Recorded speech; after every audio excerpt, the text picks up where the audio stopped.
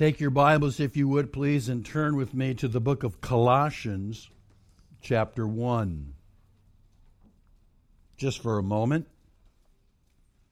Colossians chapter 1. I want to pick up with a vital aspect of biblical Christianity, which we touched on from this passage last Lord's Day. Here in Colossians 1 in verse 16, we read, "For by him all things were created, both in the heavens and on earth, visible and invisible, whether thrones or dominions or rulers or authorities, all things have been created through him and for him." He is indeed the Creator. This coming from that text that we read from Revelation chapter 3 and verse 14 in the church to Laodicea, where he tells them that he is the beginning of the creation of God. It is not that he was the first one created by God, but rather that indeed he is the beginner of creation. But read on. He is before all things, and in him all things hold together. Now listen. He is also the head of the body, the church. He is the beginning of the firstborn from the dead, so that he himself will come to have first place in everything. He is the head of the body, the church. He is the head of this church. He is the head of every church. Look back a couple of pages to Ephesians chapter 1. Towards the end of this chapter, the Apostle Paul again says, in verse 19, "What is the surpassing greatness of his power towards us who believe?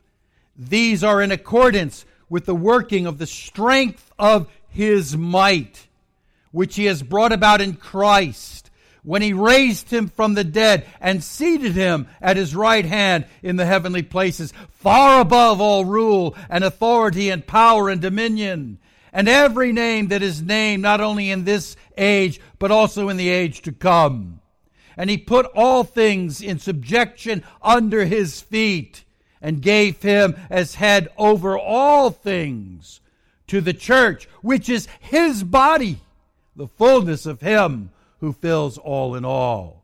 Christ is the head of his church. This is a foundational truth of our faith, which is unfortunately very much ignored in our day in many places that call themselves church, where you have pastors thinking that they know how to do things better than the Word of God. I've been involved with churches that were run by deacons, churches that were run by choir directors, churches that were run by the head of the women's ministry, the WMU as it was called then. When you try to teach a church or to bring to a church the truth that it is not you, it is not me, it is Christ who is the head of his church. Now this is what we have in mind as we turn to Revelation chapter 3. If you would turn there in your Bibles, please. As Christ addresses the church in Laodicea, he does so as the one who is the head of the church. And as we saw back in chapter 1, he's in the midst of his church. So he knows personally what his church needs, because he's there in the midst. You know, people, our God is not an idol. How many times do you hear God speaking through the prophet Isaiah about the wickedness of having idols? Who have eyes but they cannot see, ears but they cannot hear, they can't move, they can't do anything, and people bow to them as if they can deliver them. Our God's not like that. We worship the what? The living God. The God who is omniscient, who knows everything, and the God who is omnipresent, who is everywhere. So as Christ addresses the church in Laodicea, he does so as one who's there, who knows what they're doing, who knows what they're going through, And as the head of the church, he has authority to tell them what they need to get right. And as he did with the other churches that we have seen, he tells them the good things that they are doing, but he also tells them where they need to change or to improve. And our whole purpose is that through the years and through the centuries, even as Paul said in Ephesians, not only in this age, but in the age to come, he is here in our midst. And he sees what we do. And he knows what we do. And he therefore knows what we need. And being omniscient God, he knew it all along. So he gave us his word to go by. Not the thoughts of preachers, but his word to govern our affairs and to follow him and to go by. This is a basic foundational principle, even as we read here in the book of Revelation, Christ speaking to his church. He does so because he has authority to do so. And we, as followers of Christ, are to heed what he says.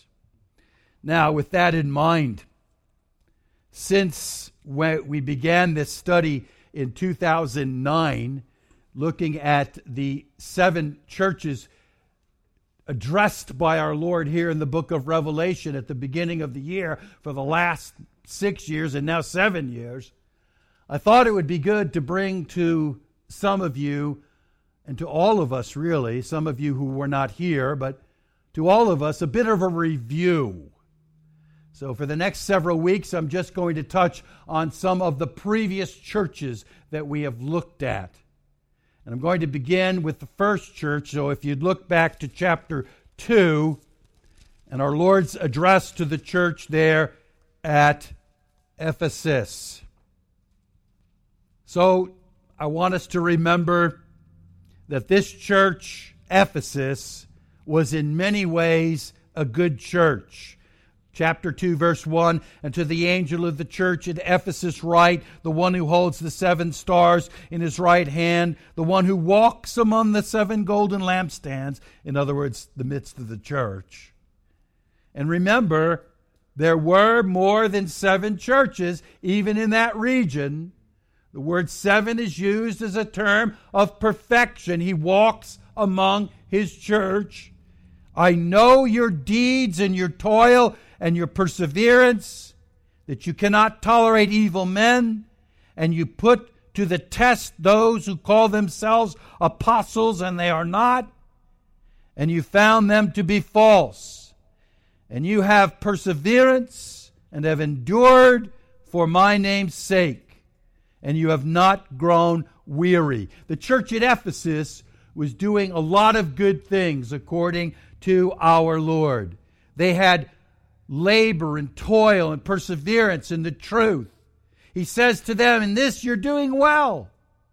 They were intolerant of sin, and they tested people who came to their church to speak to see if they were so, to see if they were true.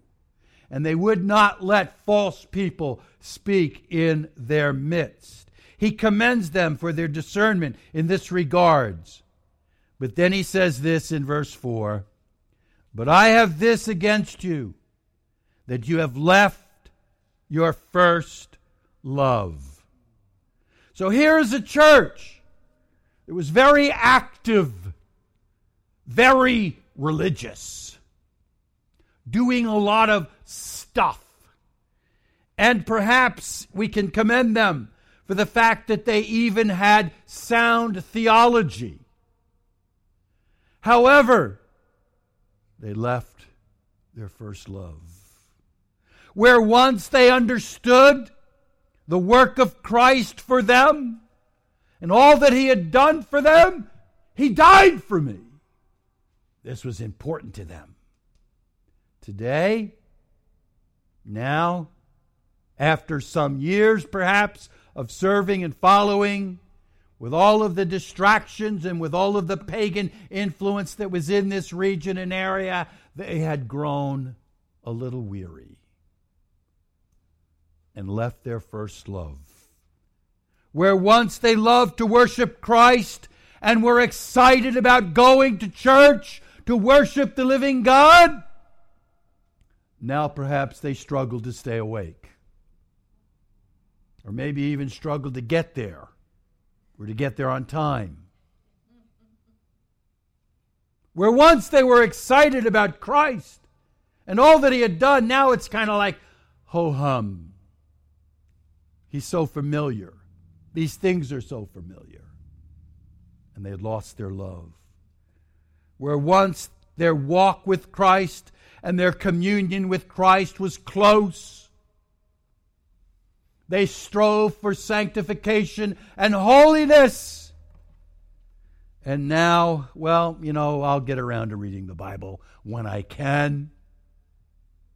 It's just a little sin. It's not that serious. Where once they knew the awe and the wonder of Christ and who He was, now it's just going to church.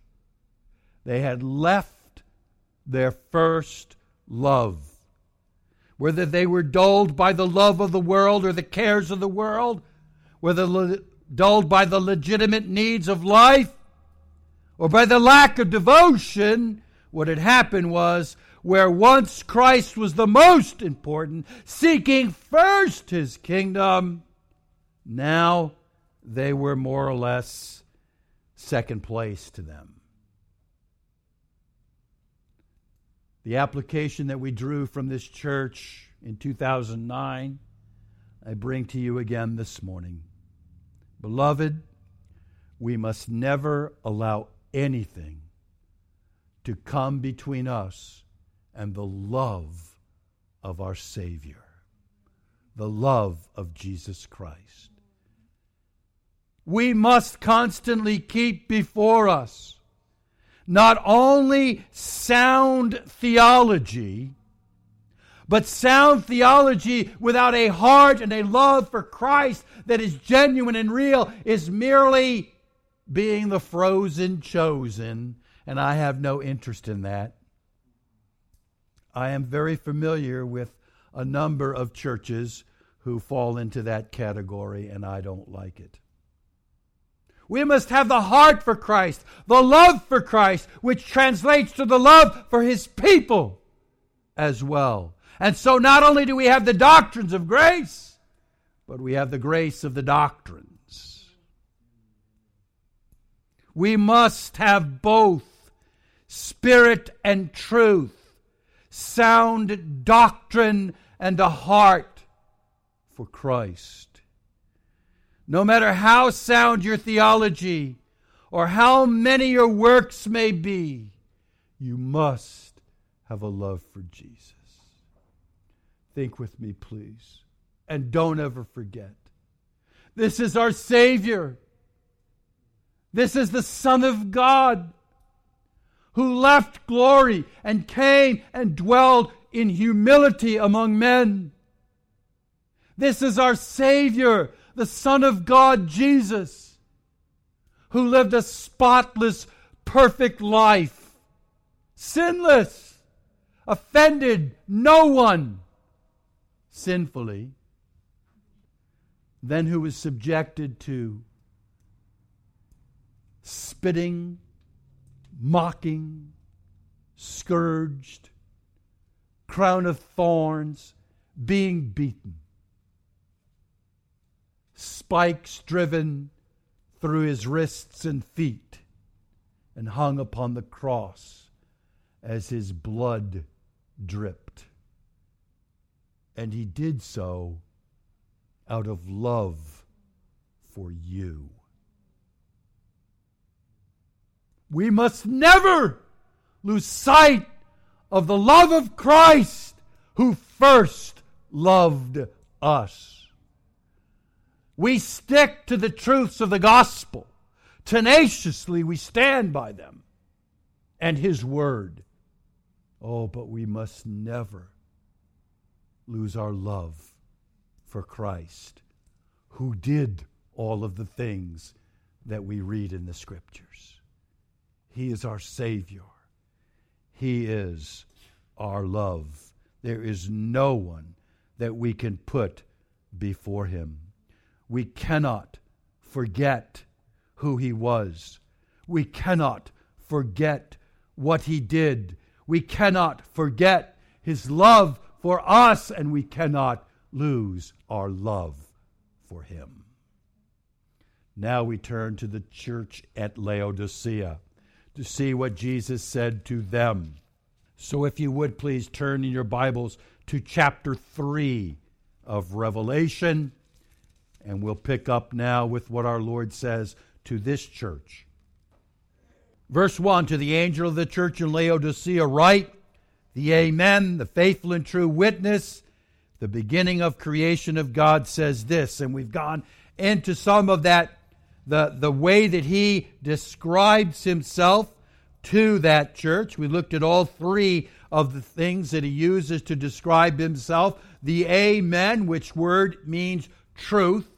He is indeed the truth of God. He is very much true in everything he says.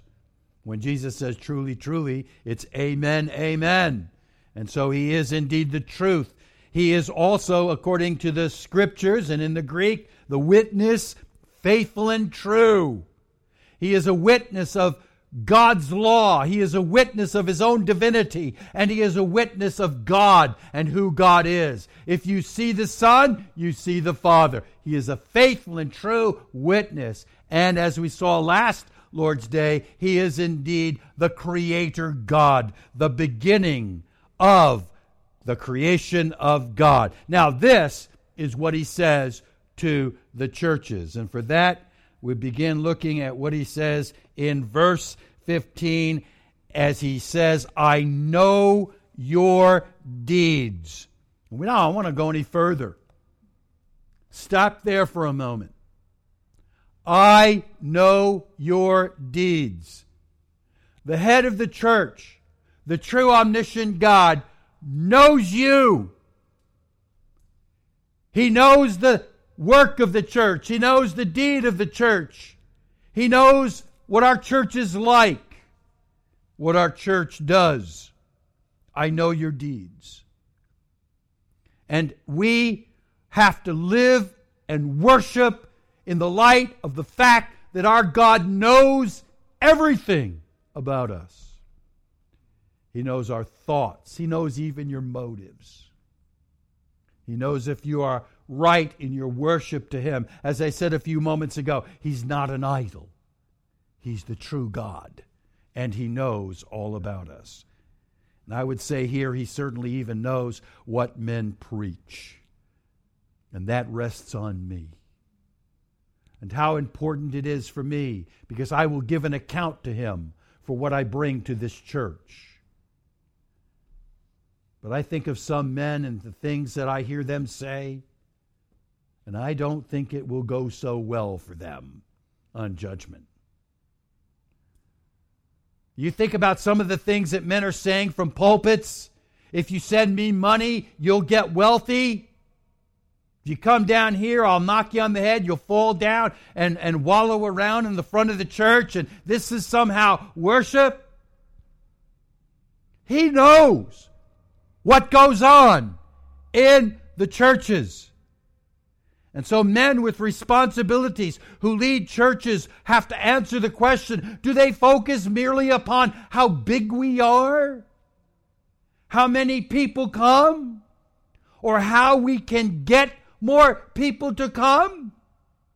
Or do they focus upon the Word of God and the truth of God? Because this is what the Scripture teaches that they are supposed to focus on.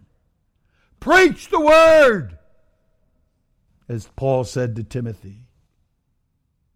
Sound doctrine, historic gospel. Preach the truth. That's what we're responsible to do.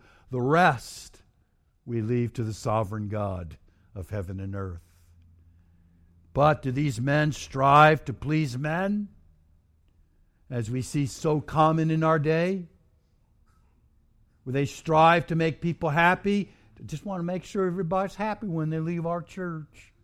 Just make sure they're feeling okay. And you'll be okay and I'll be okay. All they do is try to please men. Or do they try to please Christ? Or do they try to please God?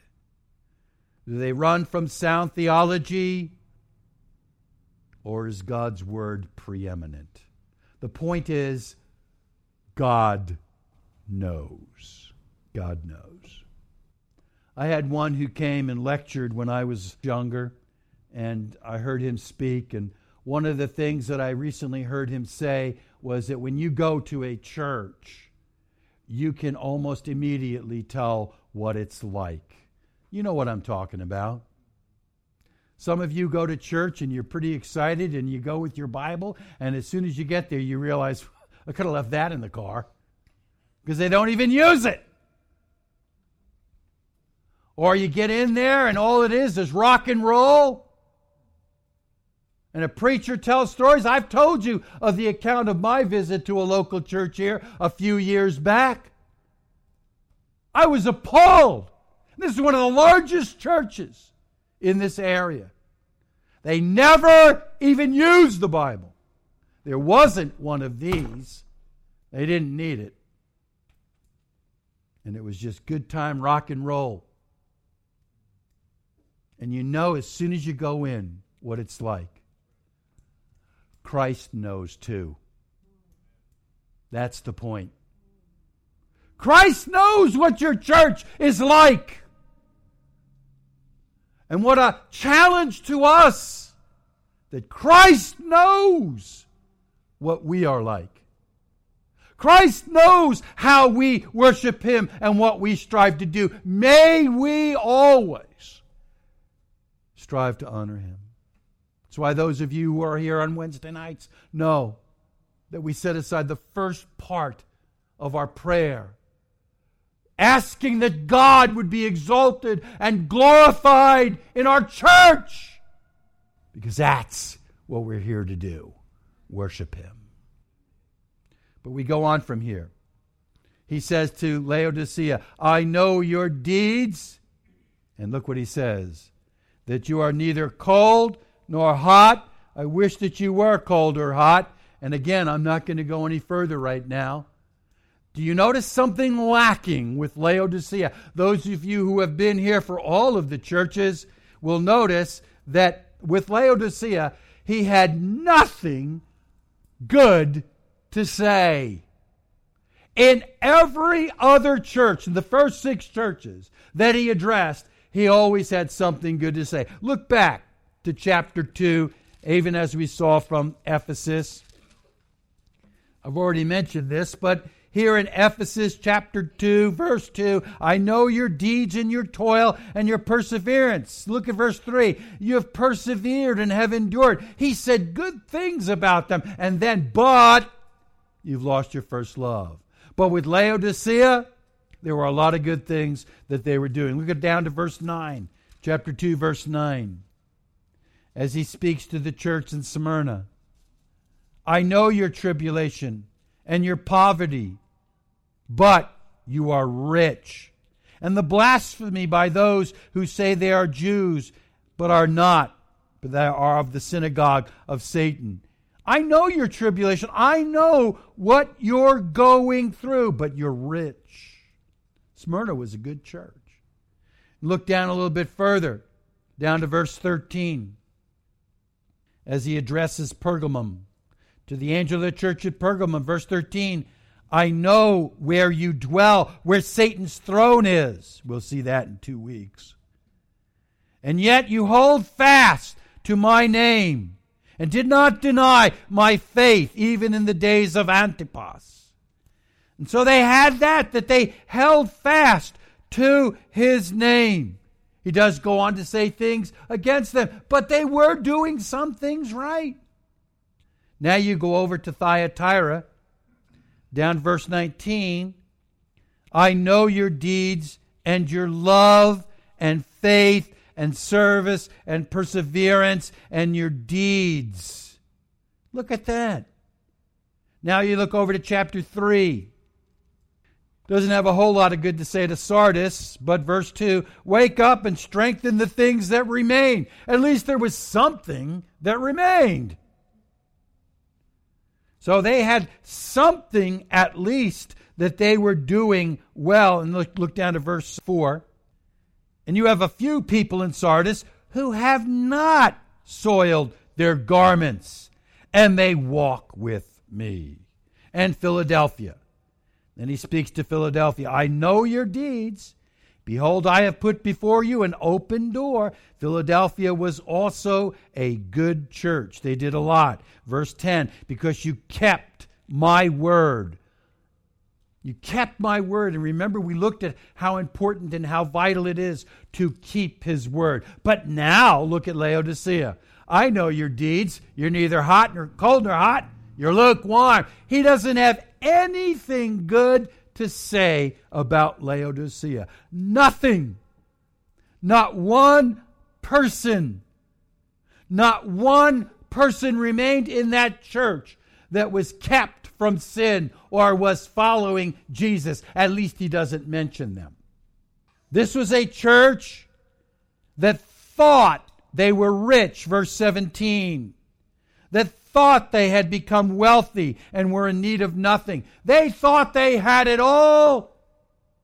They didn't have the most important thing that a church could have: Christ. And so he says to them, nothing good. Nothing that they were doing good. He points to no one. And then he goes on to say here in verse 15 of chapter 3, I know your deeds, that you are neither cold nor hot. I would that you were cold or hot. But then he goes on to say they're lukewarm. We're going to talk about that next week.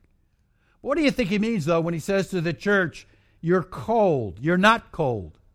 But what does it mean to be cold? It would be the question. Okay, they're not cold. What does that mean? He's not talking to them about the body temperature. You know, my wife, even though we live in Florida, can be freezing cold. But that's not what he's talking about. Now, the word in the Greek simply means cold. There's no trick here. But he's talking not about their physical coldness, but rather their spiritual coldness. So when you think about that, who might be spiritually cold? He's speaking of their spiritual condition, which suggests that they were cold, completely cold towards Christ. Who's that? That's a lot of people in our day. Atheists, pagans, men who openly hate God. Men like Stephen Hawking. Everybody reveres this guy. Maybe they have sympathy for him because he's a cripple. I don't deride him or anything because he's a cripple. I don't wish that on anyone. But just because he's in a wheelchair and obviously has some intelligence doesn't mean he's right. He's a pagan who hates God. That'd be one that's cold. Richard Dawkins and other atheists who openly speak against Christ. These guys that put up the billboards on the side of the road that are anti-Christian and support atheism. They spend so much money to prove something that doesn't exist. But these are the men that are cold towards Christ. Men who are unconverted and haters of God. As one put it that I read, they're openly profane, grossly scandalous, like heathens. That would be those that are cold. Those who have no concern for God or His Word or His Son. Now, there's a lot of people like that. There's a lot of people like that. A lot of people going up and down the road today, they have no concern or care for God. They hate God. The only thing they're concerned about today is a football game. They don't care about God. No concern whatsoever. I'm really happy someone said to me, oh, is that today? But you know what the context of this is? It's not of an individual. It's of a church. It's of a church that is cold. So what kind of a church is it that is a cold church? Just like I said. Churches who do not care about God, who do not care about His Word, who do not care about sound theology, who make no pretense whatsoever about trying to be evangelical or trying to be sound or trying to glorify or worship God. They're just churches in name only. They're buildings that have steeples, so they're called a church. And there are a lot of them where people just go through the motions. They kneel when they're supposed to kneel. They stand when they're supposed to stand. They do this kind of stuff. You know what I'm talking about. World religions who have long since grown cold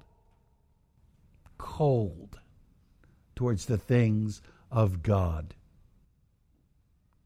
And people just come because it's time to go, and they leave as soon as they can.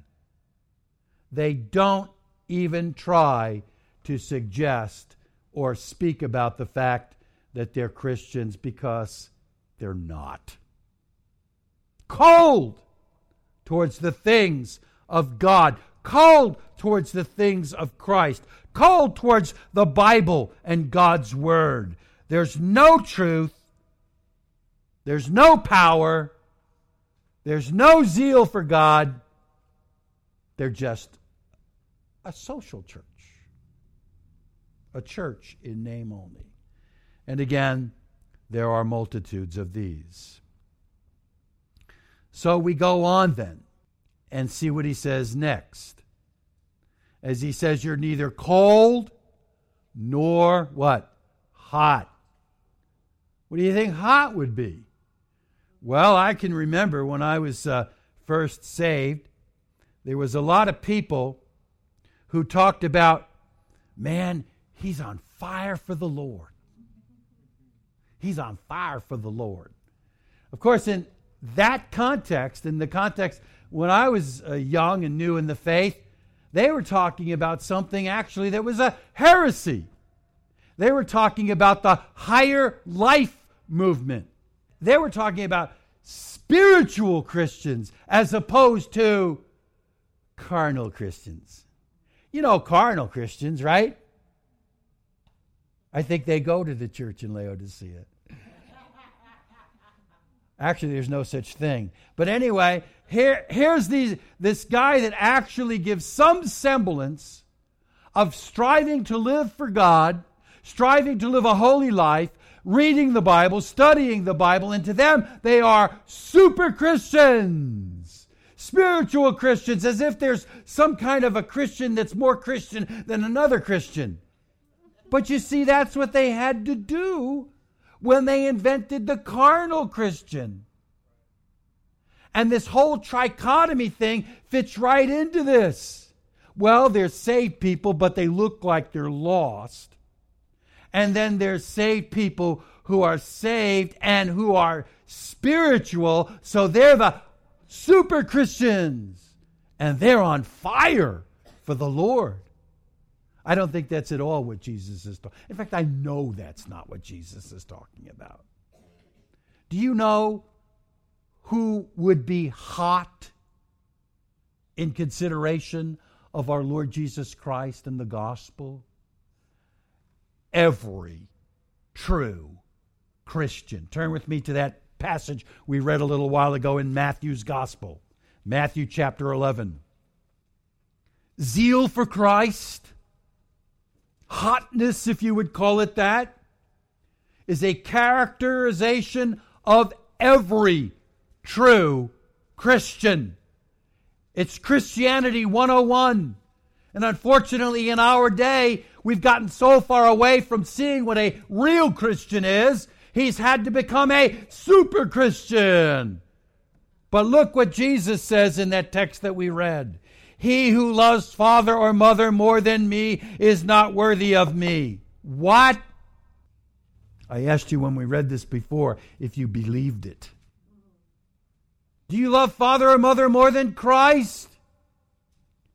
Do you put your relationship to the things and the people of this world above your relationship to Christ? And he who loves son or daughter more than me is not worthy of me. You think this is easy? This is not easy. I loved my mother and father. They were lost. And I had to go my own way in terms of religion, in terms of following Christ. They didn't get it. They didn't understand it. But do you think that was going to change me? We have one in our congregation right now whose family is trying to, I think, rescue them from Christianity. Get them out of that zealous church. Bring them back to the good old Catholicism. Don't do it. And he who does not take up his cross and follow after me is not worthy of me. Do you even begin to realize what that would have meant to the people that Jesus said it to? They knew exactly what it meant to take up a cross. It meant death. And so you, if you are to be a true Christian, one who is worthy of Christ, which is all he's talking about, a true Christian is one who is willing to die for Christ. And daily we are to take up our cross and follow him. He who has found his life will lose it, and he who has lost his life for my sake will find it. You lost your life for Christ? That's being hot. You're more interested in the things of this world, in the things of this life, in how big a house you can have, how big of a bank account you can have. And again, none of those things are sinful. None of those things are bad or wrong. They're blessings from God. But who do you seek first? Because if you're pursuing materialism, that's not being a Christian. If you've lost your life for Christ, that's being a Christian. Not a super Christian, but one who strives for sanctification and holiness and godliness before worldliness. This is what Jesus says. Do you believe him? This is one who is hot. Look over just a page or two to chapter 13. Now, I don't have the time to go through everything that our Lord says here, but you know the parable of the sower. And I'll just look through it quickly. Verse 4, he sowed, some seed fell beside the road. This is verse 4, chapter 13. The birds come and ate them up. Others fell on rocky places, when they did not have much soil, and immediately they sprang up, but because they had no depth of soil.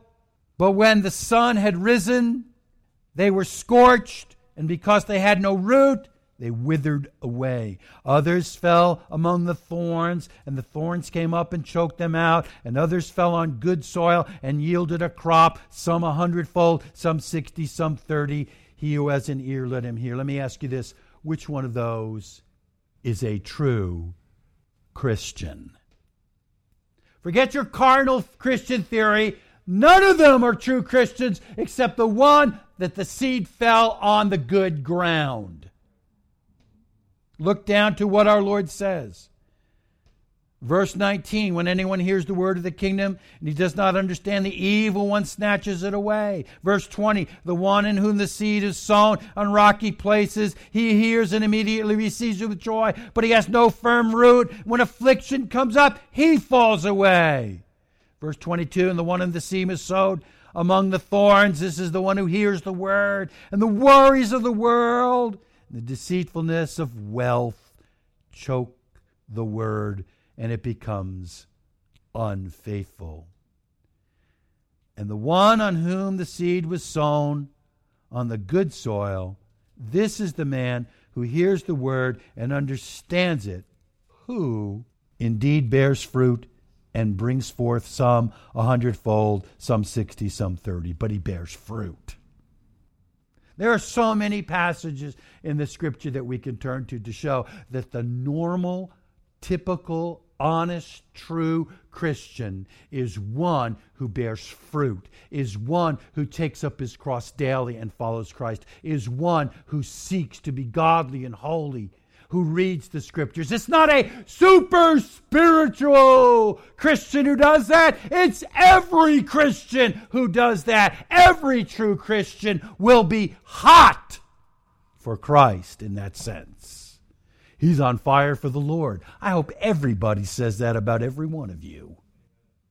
I hope they see a difference in you. Because if they don't see a difference in you, if they don't see you on fire for Christ, there's a good chance you're not saved. But I want to look at another text. If you would, just look over again a couple of pages to Luke chapter 9.